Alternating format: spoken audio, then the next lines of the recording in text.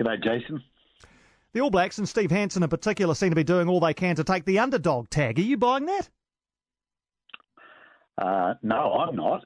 I hope the players aren't either. I hope that they're believing that they are better than the Wallabies and go out and show them that.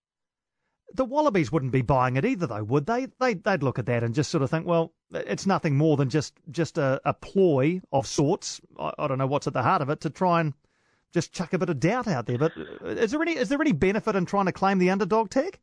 I wouldn't have thought so. I mean, you hear all sorts of nonsense in the week or two before every Bledisloe Cup. It happens every year.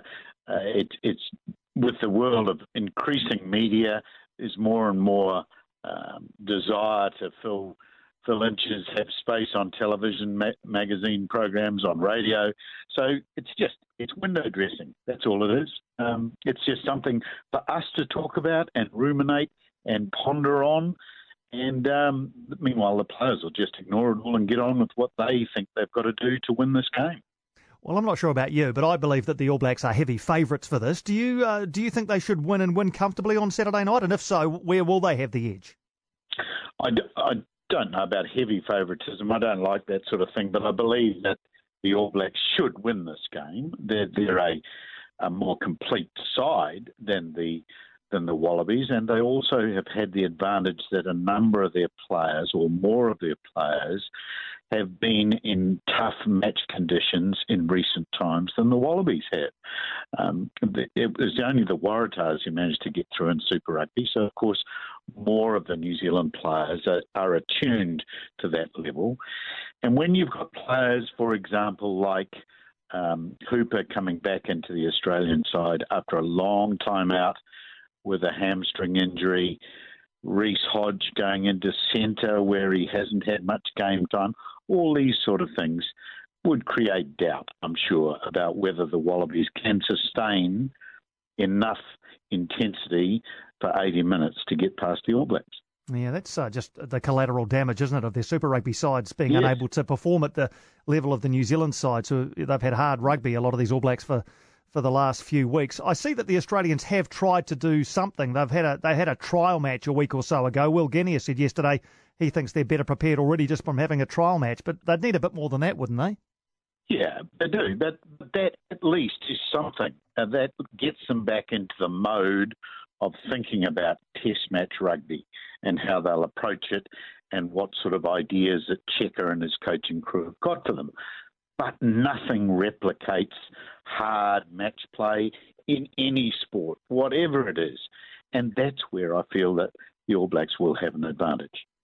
Are there any areas of conjecture in the All Blacks starting side, or are we expecting to see something that we all expected?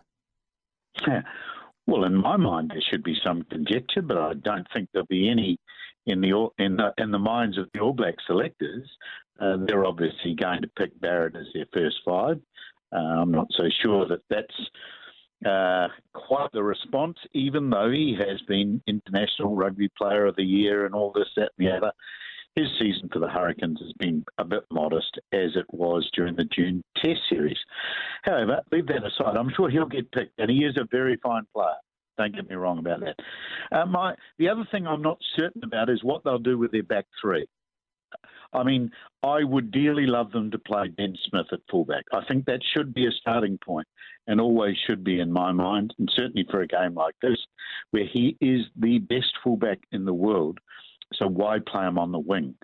If they're going to pick someone else like Geordie Barrett, then play him on the wing if they must, but not at fullback, I'm afraid. That would be my idea. And the centre pairing will be an interest, but I think it's really boiling down to probably playing Ryan Crotty at second, Jack Goodhue at centre, I would think.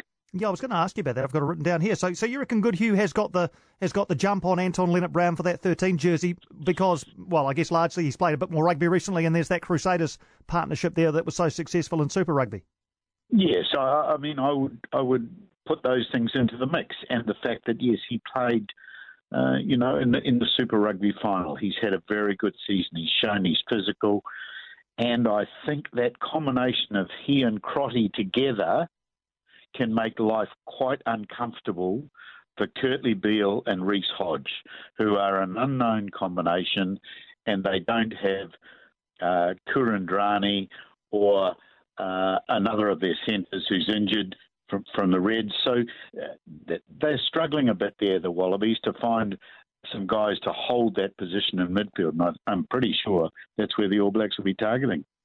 From what you said before, you'd be a fan of at least opening a discussion around Richie Mo'unga starting in the 10 jersey. As you said, and I think it's been widely telegraphed, he won't start this week and probably not next week in Auckland either. What do you think the All Black selectors will do as far as giving him a start eventually in that 10 jersey? Well, I think their next test after that might be Argentina, and I would perhaps expect him to start in that. I mean, he has shown throughout the year that he is the premier 5'8" in New Zealand. Even with a spell off for a busted jaw, he came back stronger than ever, and that, to my mind, showed where he stood in the pecking order. He didn't shy away from anything. He's got a command of the game that the other two in the number 10 jersey at the moment haven't quite shown this year, to my eyes. So I definitely think he should start. I don't want him to be used off the bench. I think in whatever game the selectors decide they have earmarked for him, he should start that game and bring his style and impact from the beginning. Damian McKenzie, is he almost destined now just to be a guy who wears a jersey higher than 15? Well, he's an interesting player, isn't he? I mean, he's a remarkable player. I love the way he plays. I think he's got a magnificent set of skills. And in the current way that rugby is played, which is not to the delight of everyone, it is a 23-man game. So the best use of players and of McKenzie, to my mind, is coming off the bench where he can fill or cover a number of positions and have a great impact in the last 20 to 30 minutes, which is what the coaches need. Wyn Gray with us talking rugby on Radio Sport. Wyn, the view's been expressed in Australia that the All Blacks' domination of the Bledisloe Cup, I think it's 15 years since it was anywhere other than this side of the Tasman, has taken the gloss off it. Is that valid, that the gloss has been taken off it because the All Blacks have been simply too dominant? I think it's probably a fair call. It is slightly reduced, to my mind, in favouritism. I heard in some area that there was someone saying the Bledisloe Cup's bigger than the World Cup. Well, I'm sorry. As much as I would love to agree with that, I can't, because the World Cup has become the pinnacle, whether we like it or not, of world rugby, and where everyone sets their targets and sights on every 4 years, and that happens to be the pinnacle, whether you like it or not, and whether the All Blacks meet a certain number of teams or somehow, because of the draw, bypass them. That doesn't matter. This is a separate competition. There is a lot on it in terms of trans-Tasman rivalry, and let's not forget that we really enjoy dominating the winter months, whereas the Aussies used to have it over us in summer. That's evened out in summer, and I think in winter we have dominated. New Zealand has dominated this area since 2003. It's an awfully long time, and the Wallabies, apart from a rare time or two, have not shown an ability, a sustained ability to stay with the All Blacks. And that is why I think it has reduced probably in some of its impact. Do you have a view on the haka? Yes, I do. I don't favour it. I'm becoming very sick of it. I have felt it's become a yawn for a long time. I don't mind it being used overseas and occasionally, but I think its proliferation has become rather tedious. Can you see a time when it will only be performed overseas and we'll drop it for the home test matches? Well, I probably can't. Not the way the New Zealand Rugby Union seems to go seeking every chance to promote bits and pieces of their game. No, I don't. But I think it would be much better received and appreciated if we got a rare glimpse of it at home and used it overseas as part of a New Zealand tourism package. Have you read the Keith Murdoch book that Ron Polinsky's written? Have you had the chance to read it? No, I haven't. But I did talk to Ron last year when he was doing research into the book, because I'd covered the court case involving Murdoch, so he was interested to know quite a few things about what happened in that hearing. Do you think there'll ever be a time where there might be some sort of official apology given to the family of Keith Murdoch? I don't know. I mean, is that going to do any good? It's an awfully long time ago, isn't it?